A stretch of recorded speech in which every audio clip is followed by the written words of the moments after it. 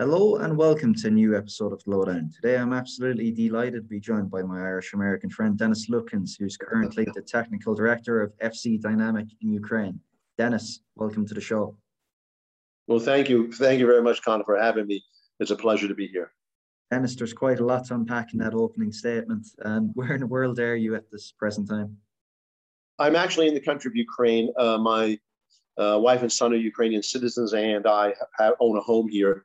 I've been here for about 11 years, but I go back and forth between Ukraine and America. I've got some business interests, soccer interest in America. And as you know, I've been also going back and forth between Ireland in the last 2 years, working on a project over there. And I suppose, what is your earliest memories of football? What does the game of football mean to Dennis? Well, it's funny because, I think back on it, and I was lucky because at lunchtime, the gym teacher rolled out a soccer ball, and he rolled that soccer ball out every day. And so this is a long time ago. I'm going to date myself, but it was in the 1950s. I mean, think about that one. It was in the 50s, late 50s, and the early 60s in New York. And thank God he rolled out that soccer ball at lunchtime. And it's like everything else in life, so I was like the best guy, we just played as a gang, there's no tactics, you just chase that ball, but I was really good, and it spurred me to continue on and play, at the junior high school level. I wanted to go out for the junior high school team. Geez, I'm going to brag now, but I went out for the junior high school team. And this is, again, a very long time ago, seventh and eighth and ninth grade, if you can imagine. But we had a soccer team. We played with Tom Finney shoes. I had a Tom Finney shoes with a steel toe, and I took all my corner kicks I towed them in, and penalty kicks, everything I towed with the steel toe I had. But I was the top scorer in the junior high school. So it's like everything else. If you're good at something, you follow it and you pursue it. I was lucky that I had these opportunities for sure. Unfortunately, I broke my leg 3 times. As I said earlier, skiing. I was also a ski racer, so I broke my leg 3 times, and I didn't play for some years. But I eventually had 2 operations on my ankle. I said this earlier. I walked with crutches for maybe 3 years. I walked with a cane for months, but I eventually got back, and I played high school soccer on Long Island, which is a very high standard. If anybody from America would tell you that Long Island, New York soccer is at the highest level in the country. And again, I was a successful, good player, scored a lot of goals. So then I got a chance to go to college, and I went to college and played college level. It was just one of those things, I just followed it. People don't realize that soccer is very big in America. Even now it's huge, but even when in my time, the other sports were bigger and more well-known, but we had a lot of different ethnic groups. Again, I'm Irish. My mother came over on the boat from Ireland, but there were Italians, there's Irish, there's the Scots. There was all different types of nationalities living in New York at those times. And they carried forward their traditions from the old countries. And one of those traditions was soccer, actually. And people don't know that. And how does a kid like you growing up in New York in the 50s, 60s, being prominent, being known for being a toe bagger with the steel cap boots, how does he go from being that kid to being one of the very few Americans that has a UEFA Pro license? Oh, I don't know. Geez, I don't know. So these people ask me this sometimes, but even when I was a kid, even when I was like maybe 14 or so, I would work with the kids on the street. I would teach them. The younger kids on the street, we'd play ball together. I was also a very successful baseball player and basketball player. In America, you didn't typically play one sport, you played multiple sports. So I played multiple sports. And I would coach the kids on my street. All the time, and it's just something that I was drawn to. I don't know why. So I was really lucky that my father arranged an interview for me to go to a place called Springfield College. That name wouldn't jump out at you, but it's basically the Harvard of physical education. At that time, it was the #1 physical education school in the United States. And the mission is to develop physical education teachers and coaches. So my whole educational background as a college student was to be a coach. That's what they developed us for. I got lucky. My grades weren't good enough to get into it. Springfield College. I was a top player at the high school level scoring goals. But I make you laugh a little bit. We have to laugh a little bit on these podcasts. My father, as I told you, came up with nothing, but he, worked his way up. And prior to becoming one of the most powerful men in New York City, he was born and raised in Cincinnati. And he went through World War II and rose to colonel. And then he went back to his hometown and worked in the mayor's office. He was the deputy to the mayor. And there was a guy who ran the local YMCA there. And he would constantly come and ask for money to support the projects. And my father always found a way to get that money for them. He'd go to the mayor and say, look, sports kids, we can find the money. And so my father always made sure that YMCA had money for their programs to develop sports for the kids. My father had done that. So when I went for my interview at Springfield College to get into the school, and I shouldn't have gotten into the school, the person who was the dean of students there was the guy from the YMCA. He was the director from Cincinnati. It was the director from Cincinnati who my father funneled the money for to develop sports. So my interview was not held at the university. I went to the guy's house and sat in his living room while he interviewed me. And you can imagine how that interview went and what the result was in the end. Because my father had helped him all those years ago. So my father pulled the strings, and I got into the best sports university in the United States. So that's sort of how I got going on coaching. I could continue on and tell you how I I'll try to do it fast. I can tell you step by step how I got to the UEFA Pro. I can be quick. So when I was playing, we played so the university level.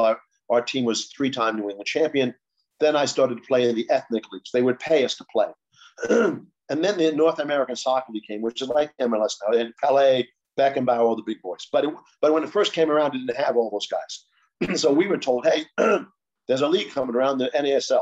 And I tried out for it, actually. And I went to a training camp with the Boston Minutemen. And I was there for about a month. And I got invited to go down to Florida to their final training camp. And like the fool that I was back in those days, I didn't go. I decided to be a teacher, and I went in a different direction. I figured I could play in the ethnic leagues and make my $100 on Sunday and also teach. I didn't go to the final training camp.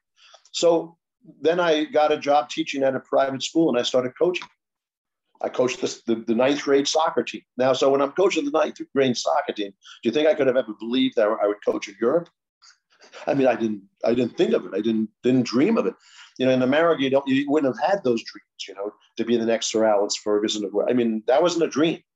I just was doing it, and I liked it. I decided I wanted to be a college coach. So I got a job as an assistant coach at the University of Bridgeport. Then during that time period, I went and got my C license, my B license, and I got my A in C, like 3 months. You couldn't do that now. But I was young, I was fit, I was a good player still. We had to participate.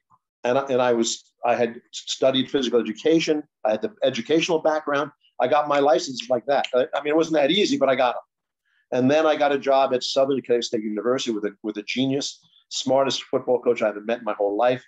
He was doing things that Klopp and Pepe do now. We were pressing all over the field. We were playing out of the back with the keepers. We're doing things they do now that everyone, Pepe is playing with the keeper. They're pressing. Well, we were doing this 30 years ago.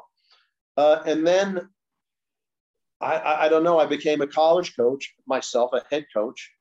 And I went to a school that was very poor, and I dragged them up, and we became very successful, set like 18 school records while I was there. And then there was a pro league coming around, and there was a franchise for sale. And me being the fool that I am, I bought a franchise. And I made myself head coach, president, and technical director. So I coached in a league called the USISL, but I also played. I played in the USISL. It was considered third tier, but it wasn't. It was really second tier because there was no MLS. There was the A League and then USISL. So it was like first division. So I played and coached, and we had some great players who played for the U.S. national team and went on to bigger. 6 of our players went on to the MLS when the MLS came around, and then that ended. I'd lost about $250,000 US on it. And I decided to get out of the game. I quit. I decided I'd never coach again. I'd lost a boatload of money, and it was a very negative experience. But I was going to the gym one day about a year later. I was working as a financial consultant, the only job I ever had outside of soccer. And I was going into a gym, and a guy came up to me and said, "Hey, you're Dennis Lukens, aren't you?" I said, "Well, yeah." He said, "You're that soccer coach." I said, "Yeah." He said, "I want you to coach my team." I said, "Well, I'm not in the business anymore." He goes, "There's a girls under 11 team." I said, "Well, I'm not so sure I want to coach a girls under 11 team." He said, "But is the best team is the best team in Massachusetts?" I said, "Well," he said, "I'll do all the work. I'll recruit all the players. I'll organize everything. And I want you to be the coach." I said, "Well, $100 an hour paid at the end of every session, and I'll do it." He said, "Okay." And we won the national championship. We won the national title. We beat everybody. And so it gave me a girls under 11 team gave me the passion again to come back to it. And they were such great girls. They went on to college careers. It was wonderful. So then I went online and I started surfing around, and I saw that a team called the Bay Area Seals had just been bought. So I emailed the guys, told them I knew everything there was to know about professional soccer. They hired me as president of the company. I flew out to California with they gave me a cell phone, a hotel room, and a rented car. They had no players, no stadium, no offices. They said, "You got to create it." So in 3 months, I created it, offices, staff, found a stadium, and built a team. And I knew when they made me president, I'd just make myself head coach. So I made myself head coach, and we made the playoffs. And so I had a career in America before I came here. And then I coached in the MISL as well. So I coached two teams at really the second tier in America, like first division. And then I coached in the major indoor soccer league as well. And then I got a chance to coach in the Olympics with the St. Lucian Olympic team in the Olympic qualification tournament for CONCACAF. I went down to St. Louis. I became their head coach for 2 years. We lived down there. And then that job ended. We didn't make the Olympics. We'd sold the house in America, in California, and I went to Ukraine to rest for 2 weeks with my wife to visit her mother. So we went there for 2 weeks, and that was 11 years ago. We stayed for 11 years. My God, that's some story altogether, Dennis. I don't know which part to pick up, but possibly the Ukrainian bit. I was always intrigued as to how an Irish American would end up in Ukraine.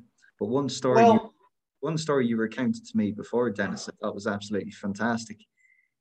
Your initial first job in Ukrainian football. Okay, I'll tell that story. I was about to come to that. So so here I am in Ukraine, and I've had and so look, I'm a passionate person, and I'm very passionate. I'm so passionate about soccer, and then I was extremely passionate. And I'd worked my whole life, like I'm no different than anybody, but I'd worked my whole life, to get to where I went from coaching a ninth grade team. And in how many years? I don't know. In 20 years, I went from coaching a ninth grade team to having the highest licenses you can have in America. I had the NSCA national diploma as well. I got that.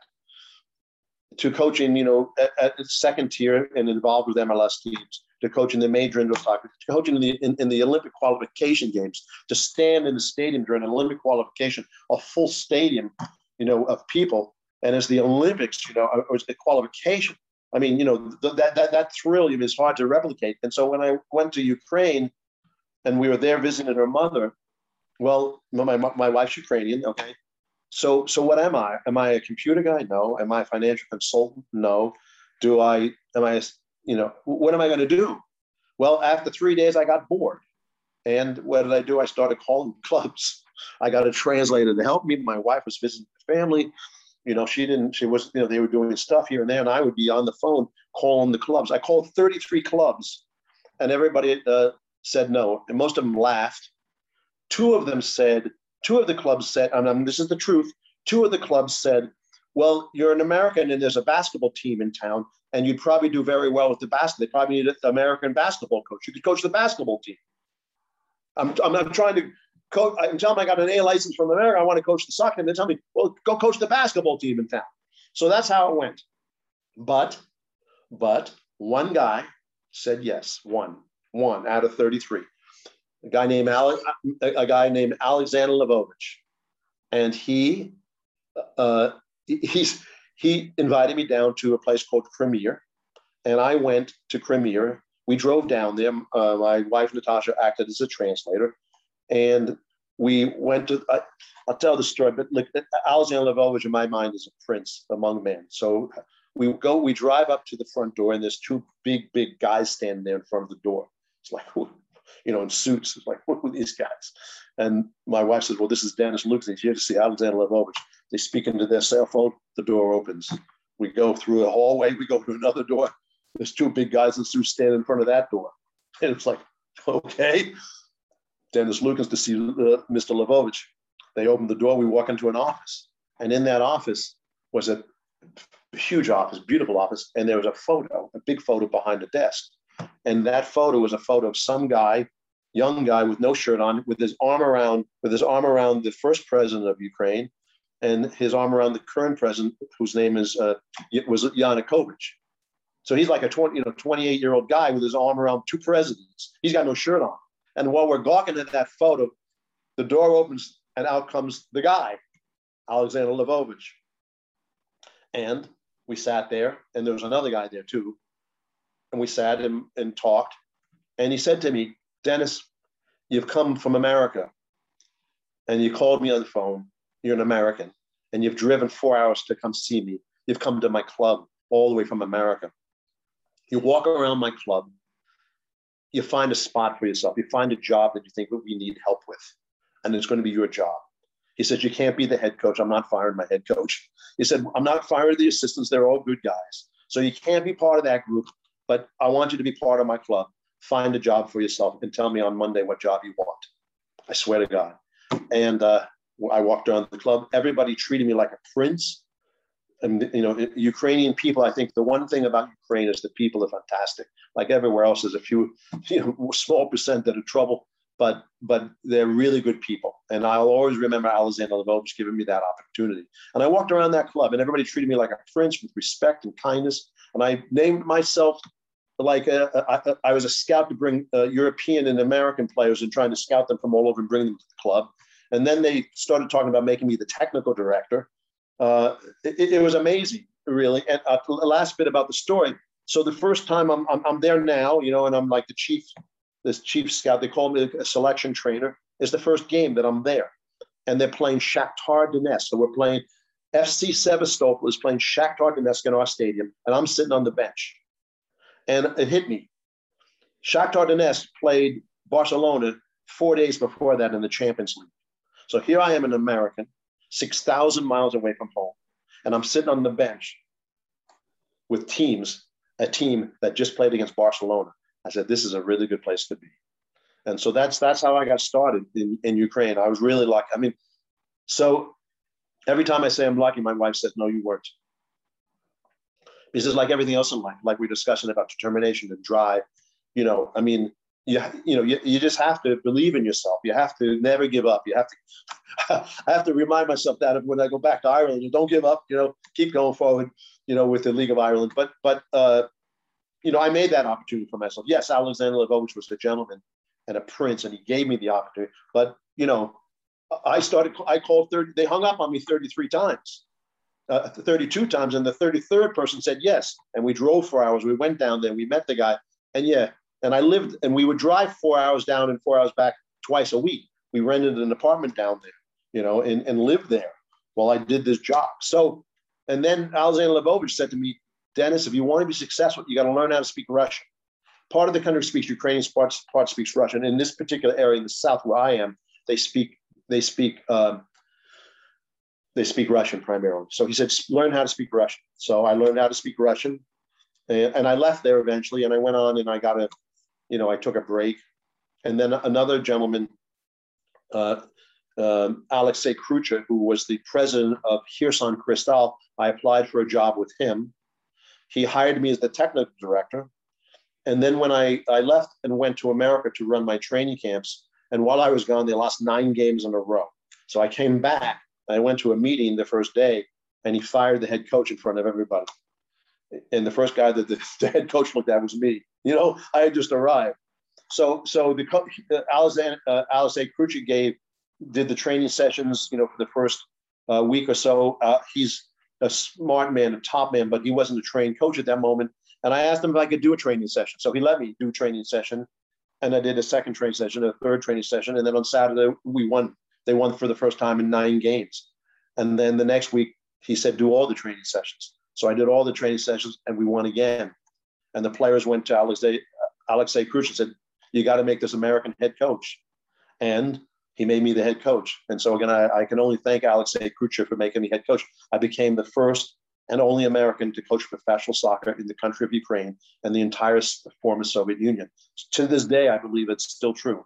I was actually inducted into, I was honored by the Ukrainian Sports Hall of Fame 2 weeks ago. When I was in America, I went to the Hall of Fame and they honored me as what I've just described, the first and only American to coach professional soccer in the country of Ukraine. I brought 2 of my jerseys from my clubs and they're hanging in the Ukrainian Sports Hall of Fame now. So I've been very lucky. I've been very fortunate. I made my luck, but I've been very, very fortunate. A lot of people helped me along the way. My wife in those days was with me every step of the way, behind me every step of the way, translating for me. Alexei Krucher, Alexander Lvovich. But I did teach myself to speak Russian. Last little bit I'll say about this, people listening, I keep talking about determination. So when I became head coach of Hirson Cristal, I would take my BMW had blown the engine. So I was taking a bus 2 hours down and a bus 2 hours back every single day. And for 2 hours on the way down, I would listen to Russian words and 2 hours back. So I was listening to Russian. I started by just phrases like "Igrai bystre," which means play quickly. The "Одна kasani" with one touch. "Иди сюда," come here. Learning all the different words like "Нападающий," which is striker. Защитник, which is the defender. So I taught myself to speak Russian using a recorder on the bus going there and back. And then eventually, within about a month, I was able to do the training session without a translator. I could speak Russian to the guys and do training sessions.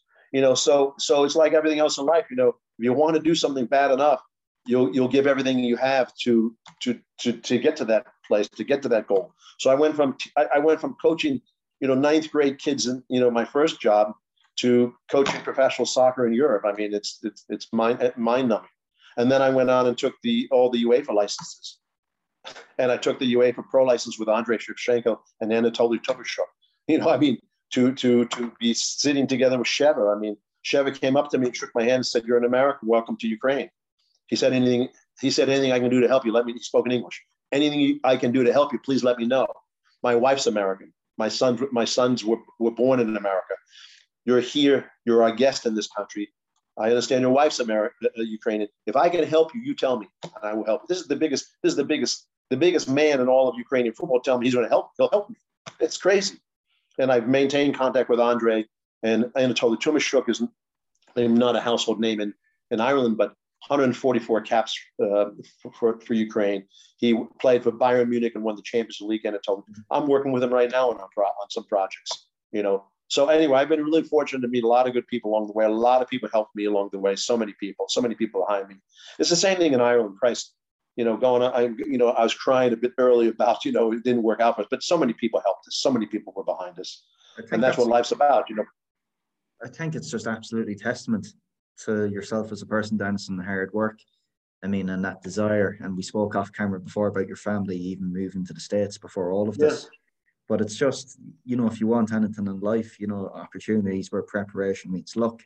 And you speak about that, having that relentless determination. And it's something that you still have to this date because, you're back in Ukraine now, but in between the last 4 or 5 years, you've been working with Irish Seas. Could you tell everybody listening a bit more about that project?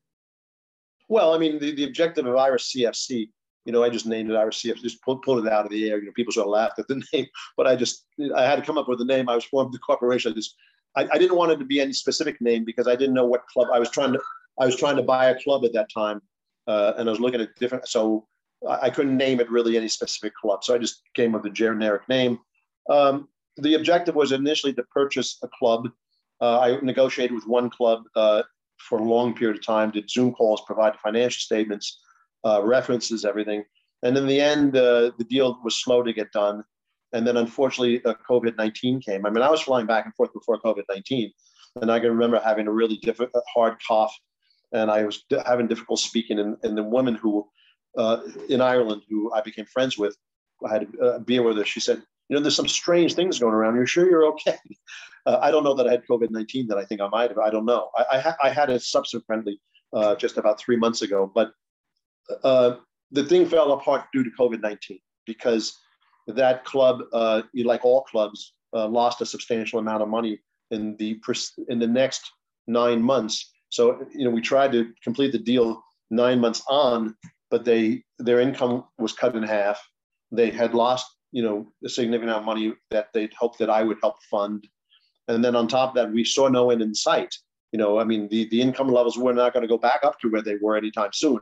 So I backed away from the deal. They were good guys. They worked hard to try to make the deal with me. But in the end, COVID-19 killed it, And I think back on it now, if I had bought the club then, I would have been in a whole heap of trouble because what I've described to you would have been on my back, income cut in half, losing substantial sums of money.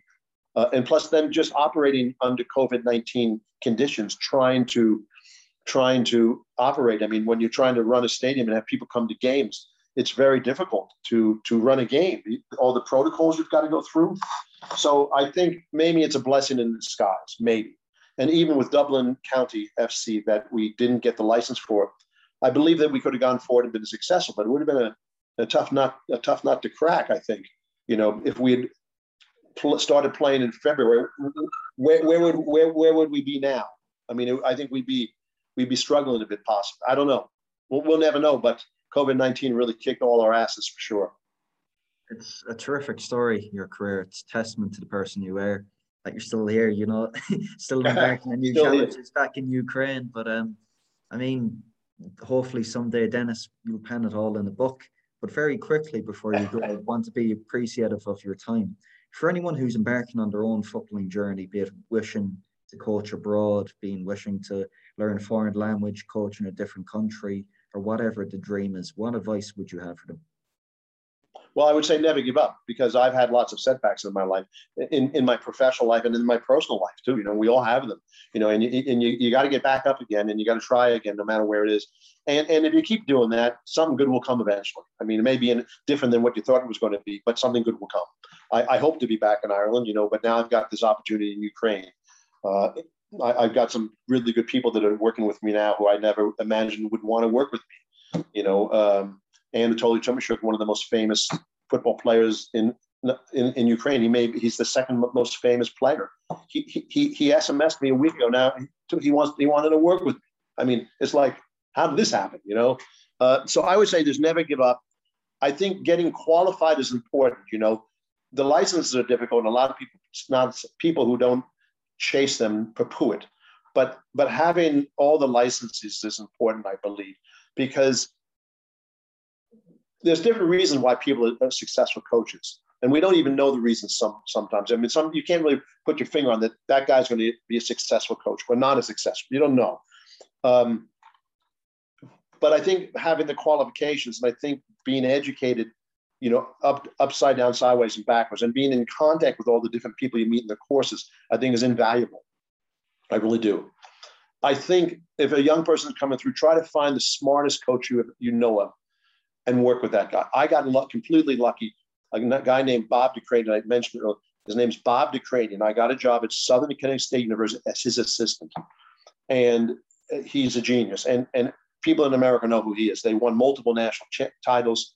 He was literally doing things that people talk about today as innovative 30 years ago. And I worked for him. So he taught me more than any course could ever teach me. So having a mentor, and Bob DeCrane was my mentor, having a mentor is really important. At 25, you don't know it all. Maybe at 35, you don't know it all. And working with someone really smart and really good is really helpful, I think. So working with someone really good, getting a mentor, taking all the courses, take as many licenses as you can because you're going to meet all kinds of different people, not only from a learning standpoint, but from a connection standpoint too.